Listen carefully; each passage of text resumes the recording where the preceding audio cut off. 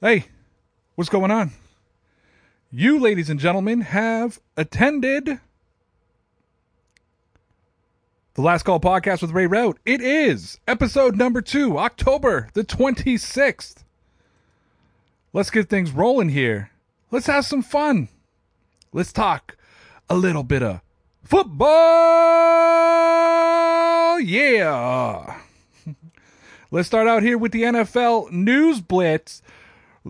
Matthew Washington says that the Houston Texans are not expected to trade Brandon Cooks or Laramie Tunsil before the trade deadline. Dan Orlovsky is saying that yes, the Chiefs can make the playoffs, but they have to start running the ball versus too high shell consistently. Stop the carelessness with the football. Stop the awful offensive penalties and volume. Stop playing so much man coverage. You're not good at it. Someone on D, get close to the quarterback.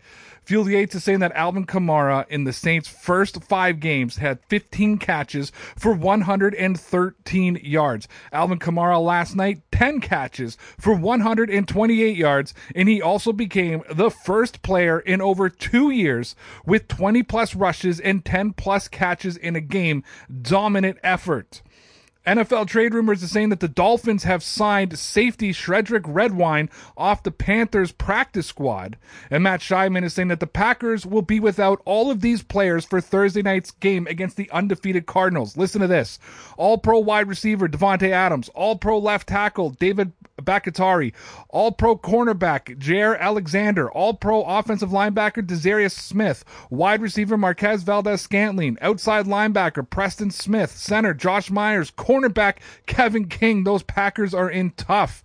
Edward Agro says that Joe Burrow and Jamar Chase have the number 1 total EPA as a quarterback wide receiver duo so far this season, and am now wondering if NFL teams will be more proactive in pairing successful college teammates together.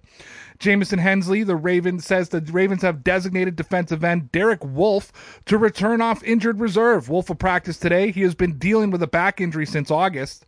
NFL trade rumors says that the Seahawks safety Marquise Blair has a fractured kneecap. The Bleacher Report is saying that Steelers head coach Mike Tomlin denies that he'd leave Pittsburgh for the open USC football job, saying, "That's a joke to me. I've got one of the best jobs in professional sports. There's no booster with a big enough blank check." Next, NFL Next Gen Stats says the Bears rookie quarterback Justin Fields has been sacked 14.4% of his dropbacks this season, the only quarterback over 10%. Since Fields took over as a starter in week 3, he has had 20.9% of a chance of being pressured 3 seconds after the snap, the highest pressure probability in the NFL. Jeff House says the former Patriot safety Patrick Chung was arrested yesterday and charged with assault and battery on a family household member and vandalized property. He'll be arraigned today in Quincy. And Lawrence Owen says that I was high on Pittman at the end of last season when 90% of NFL fans were saying that he was not a number 1 receiver. I'd say I expected him to make the jump this year, and I think that Michael Pittman Jr. is proving me right. All right, really, really excited to always go through that blitz there and just hear about all the different things happening around the NFL. Hope that everybody's doing well and good today on this beautiful day. Thank you, everybody who's tuning in, listening to the podcast. You guys are absolutely fantastic. I appreciate y'all so much. As I just go through this little thing, I'm about to get into Ray's useless rant here in just a second. Before I do, though, I got to let you know, I got a guest coming on tonight. Yes, my man, Mr. Lawrence Owen will be joining me at 7:30 p.m. Eastern Time. For those of you who are listening to this podcast now, you don't care what time he's showing up because, well, damn it. He's coming in he's coming in right now. So, listen, I'm really excited to have Lawrence in. We're going to get into his useless rant for a second, but what a day. What about Patrick Chung, man? Like, I cannot believe that Patrick Chung pulled that crap, man. Like, my man, my dude, what is wrong with you? Wasn't it a couple years ago that he got nailed doing something too?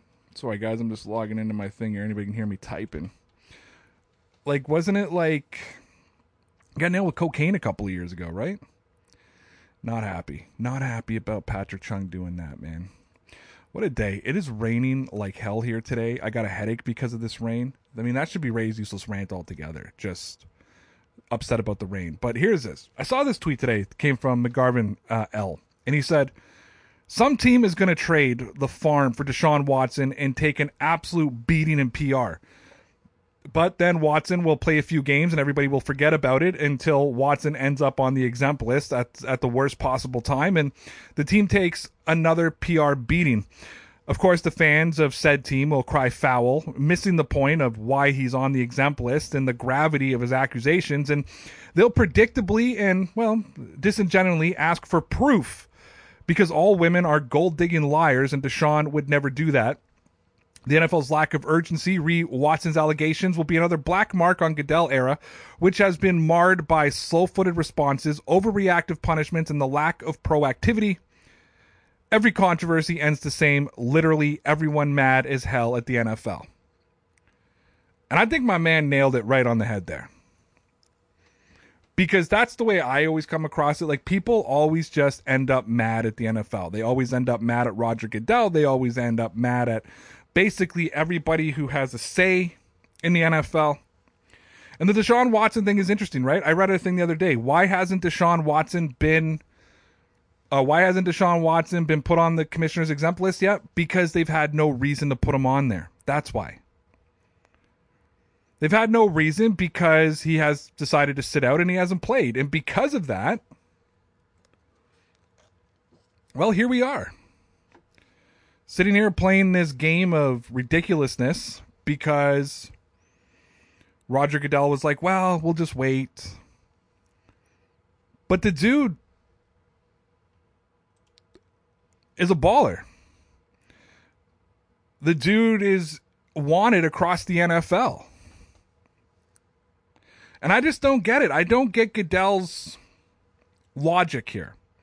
I don't get why you would want to just not get ahead of this, because you know there's going to be groups out there that are going to be all over you.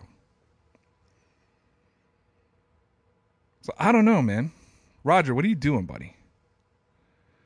You got to get this together here. You got to get your together. I don't know. Let's go through our stories for the night. Gonna look at the AFC East here. Well, the New England Patriots came out pretty explosive, I would say, on Sunday against the New York Jets. And Karen Guregian of the Boston Herald says that Mac Jones says it was time for the Patriots offense to flip the switch in the red zone. And man, did they flip it. I think they went 6 for 6 in the red zone. Looked absolutely phenomenal. Here's what Guregian said. She said the Patriots hit it out of the park in the red zone against the Jets, converting all of their 6 opportunities in the money area. We knew we weren't great in the red zone, so we wanted to do better, Mac Jones said during his weekly appearance on WEEI's Mulroney and Farah show. You can't force it. I just think we played the plays, did what we were supposed to do, and that's how it works.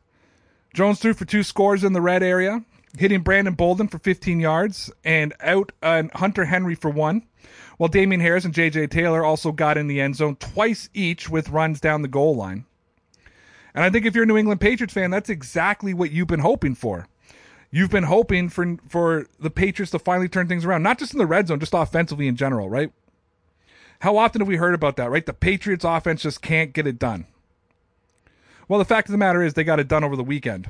Now, staying in the AFC East and going to Buffalo, Matthew Johnson of Bills Wire says that with Dawson Knox out, Gabriel Davis could be the answer to the Bills' problems. He wrote, he's behind Stephon Diggs, Cole Beasley, and Emmanuel Sanders. However, with the recent injury to tight end Dawson Knox, Davis should be an uptick in usage in the near future. But based on his performance last year, why did his snap count fall so far?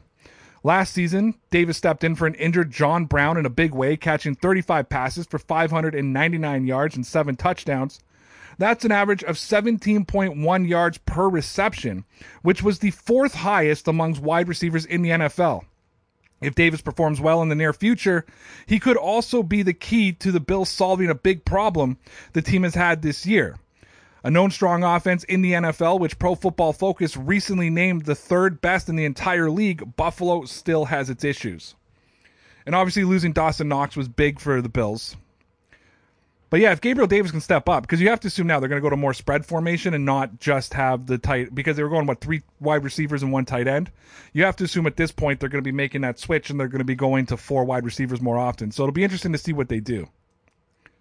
Now, believe it or not, the Dallas Cowboys are actually going to get better. Like, you think about this offense, you think there's no way that this offense could get better, but damn, yeah, they are going to get better. It's almost maddening that they're going to get better. But Alicia De La Torre of Fansided wrote that the Cowboys offense is about to get even better after latest Michael Gallup update. The scariest thing about the Cowboys offense in 2021 is how they averaged 34.2 points per game despite missing one of their top weapons. Going forward, quarterback Dak Prescott could have another dangerous receiver to target as Michael Gallup returns from injury. Gallup won't come in and take over for Lamb or Cooper as the main men in the passing attack. He'll just make their lives easier by attracting the attention of the defense as another pass catcher to account for. With Gallup back in the picture, the Cowboys will give opposing defenses even more problems than they already have. No one in the NFL has scored more points in the league this year. Dallas is also 5th in passing yards and 3rd in passing touchdowns. And I think the thought of Dallas getting even better is one of the scariest things to think about. Like, I would not want to be an NFC East opponent. I wouldn't want to be any opponent of the Dallas Cowboys this year. So why don't we go over to Philadelphia, see what's going on with the Eagles. Because they made a trade with the Jets yesterday for Joe Flacco. And Dave Zangro of NBC Sports Philadelphia wrote that the Eagles trade Flacco and Minshew is promoted to backup. The Eagles on Monday traded backup quarterback Joe Flacco to the New York Jets, which means Gardner Minshew is now the Eagles' new number 2. Quote, "We feel really good about Gardner being our number 2, head coach Nick Sirianni said. The conditional 6th-round pick brings back the pick the Eagles gave up in the Minshew deal in August. That was also a conditional 6th-rounder. Now, I don't think that there's anything that's going to happen this year that's going to put Gardner Minshew in a situation where he's going to get a start. I mean, I think we just have to accept that. It's not going to happen.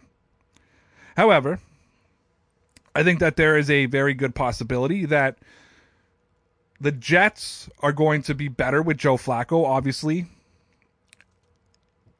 And Minshew, I don't know. Is that the guy you really want going up against Jalen Hurts? Or don't you want that real veteran presence that you had in Joe Flacco? I don't know if the Ravens are going to be... I don't know if the Eagles are going to be happy with this move at the end of the day. So the Ravens just keep getting more hurt. Kevin Osterheiser of Ravens Wire wrote, Ravens offensive lineman Patrick McCary reportedly dealing with a high ankle sprain. The Baltimore Ravens have had injuries decimate their team over the course of 2021. That didn't change in Week 7, as offensive lineman Patrick McCary went down in Baltimore's game against the Cincinnati Bengals with an ankle injury.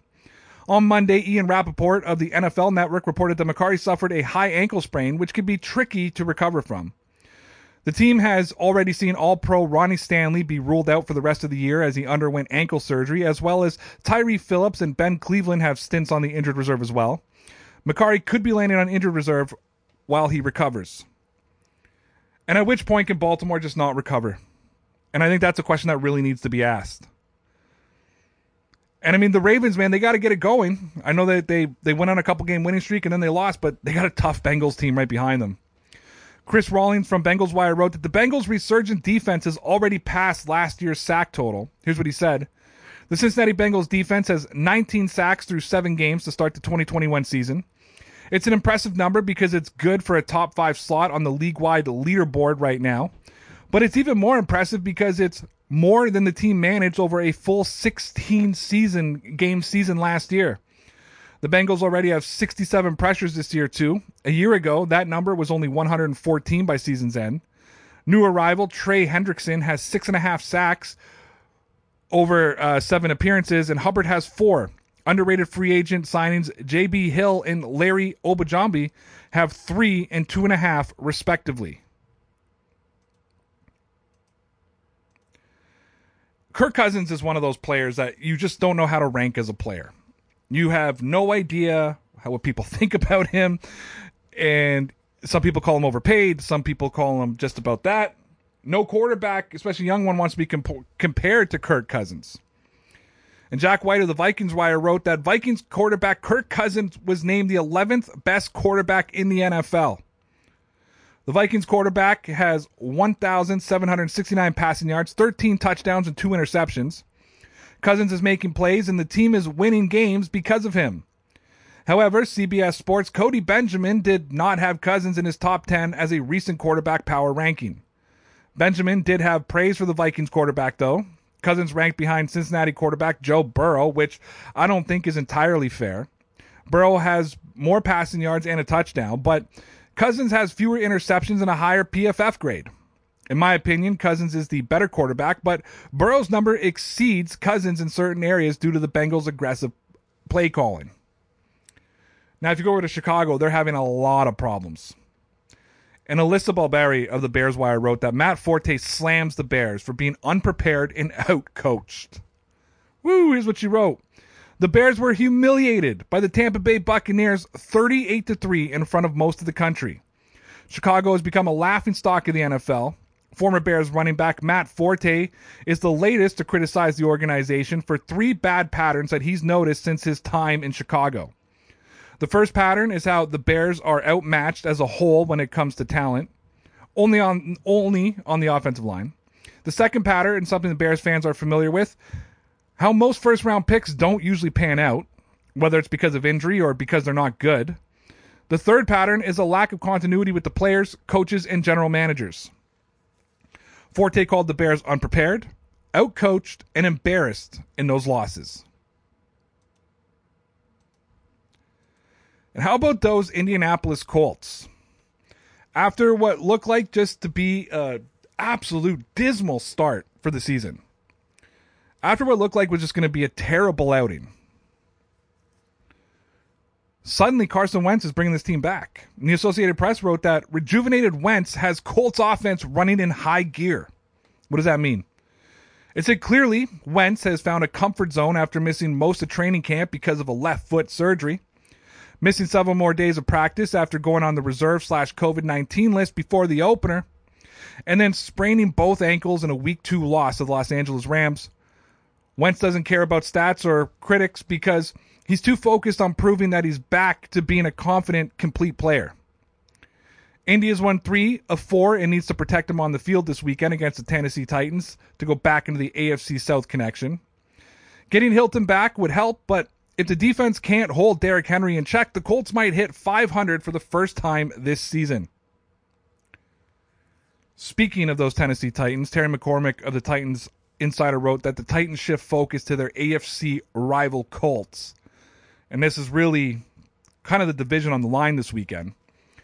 The Titans have major business on Sunday in Indianapolis when they visit the Colts with a chance to basically settle the division for 2021. If the Titans, who defeated Indy at home back on September 26th at Nissan Stadium, can get the season sweep over the Colts, they would not only have a 3-game lead, but essentially a 4-game edge because of the head-to-head matchup in the first tiebreaker. Coach Mike Vrabel, in his Monday press conference, said that the Titans can carry over some confidence from their sweep of Buffalo and Kansas City, but that it's about where the carryover stops. Momentum isn't something that just shows back up on Sunday or whatever, whenever you play. That's built through the week. That's built through preparation.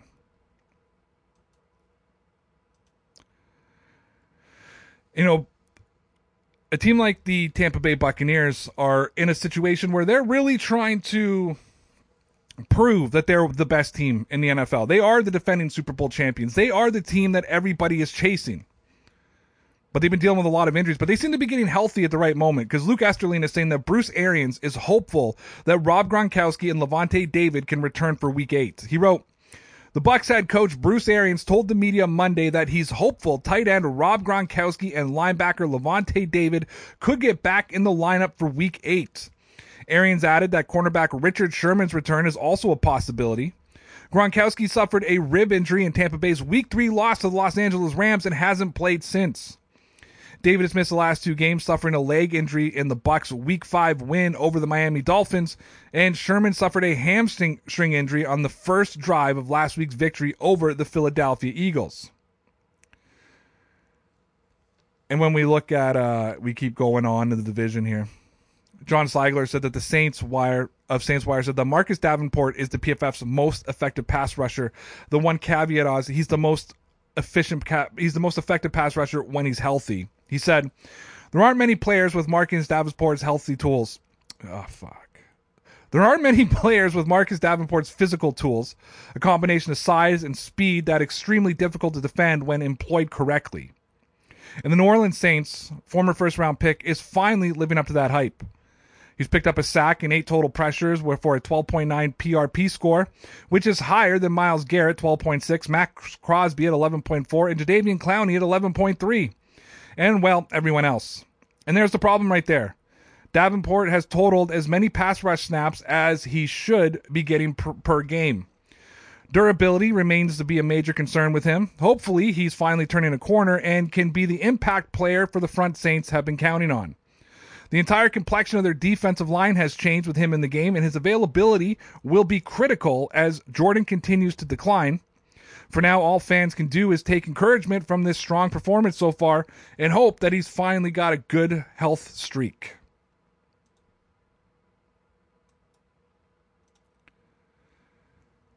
Now, Marcus Mosher of the Raiders Wire said that Raiders cornerback Nate Hobbs doesn't allow a catch in Week 7. How excited do you have to be if you're a Raiders fan that your cornerback didn't allow a catch? It doesn't matter if he wasn't targeted. The fact of the matter is nobody wants to test him. Marcus wrote, according to Pro Football Focus, Hobbs didn't allow a single catch in Week 7 against the Eagles, and he wasn't even targeted. The site currently has Hobbs ranked as the 8th highest graded rookie this season. He is PFF's highest rated defensive back through 7 games, as he hasn't allowed a touchdown yet this season. Hobbs is a fantastic catcher, which is vital from the slot. And while he has yet to record an interception, he just doesn't allow many big plays. With Casey Hayward playing as well as he has, the Raiders have to be feeling really good about their secondary. And if we go down to their divisional rivals, the LA Chargers, Gambino Borquez of the Chargers says that Bill Belichick on Justin Herbert, he's going to be one of the top quarterbacks for a long time. And I mean, Justin Herbert's one of those kids. I think a lot of people doubted him when he first came out. There was a lot of experts that didn't believe he could be a top quarterback. And I mean, really, when you look at that draft class, he, outside of Joe Burrow, I would say, he's really pushing that he was the best pick out of that draft. I mean, the two of them, Burrow and Herbert, are the best. Here's what Gavino wrote. He said, the last time the Chargers played the Patriots, head coach Bill Belichick got the better of quarterback Justin Herbert. Despite the dismal output, Herbert put together one of the most prolific rookie seasons, shattering multiple records en route to winning the prestigious award. Heading into this weekend's bout between the Los Angeles and New England, Belichick talked about what he sees from Herbert since the last time the two teams met, highlighting his size, field vision, arm strength, and athleticism. Quote, I have a ton of respect for him. I think he's going to be one of the top quarterbacks in this league for a long time to come. And we're getting into our final story here today.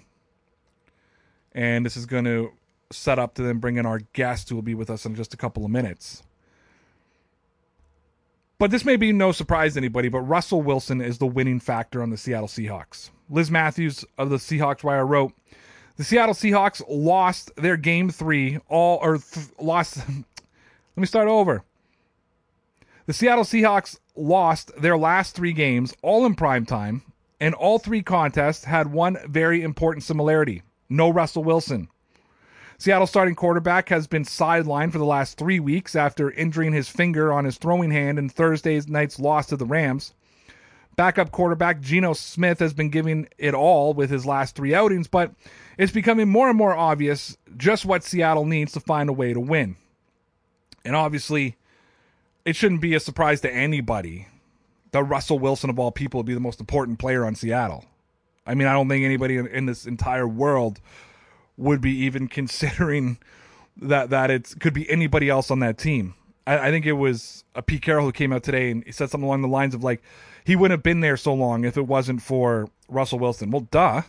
It's Russell Wilson, man. And our last story here, Jez Roots of the Cards Wire wrote that wide receiver Andy Isabella is garnering interest near the trade deadline.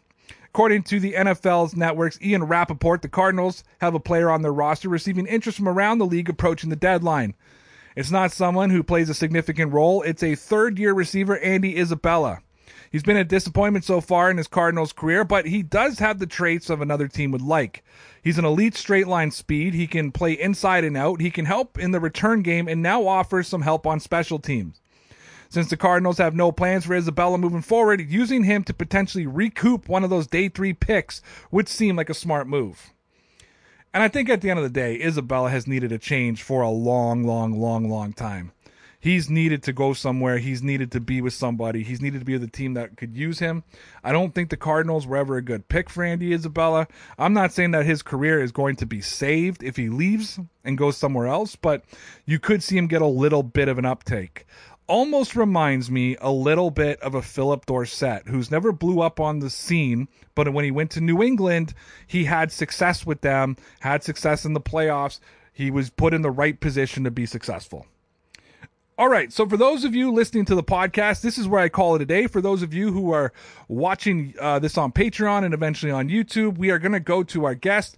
To the podcast crowd, thank you for coming into the last call with Ray Rout. I will be back tomorrow with all of your football news.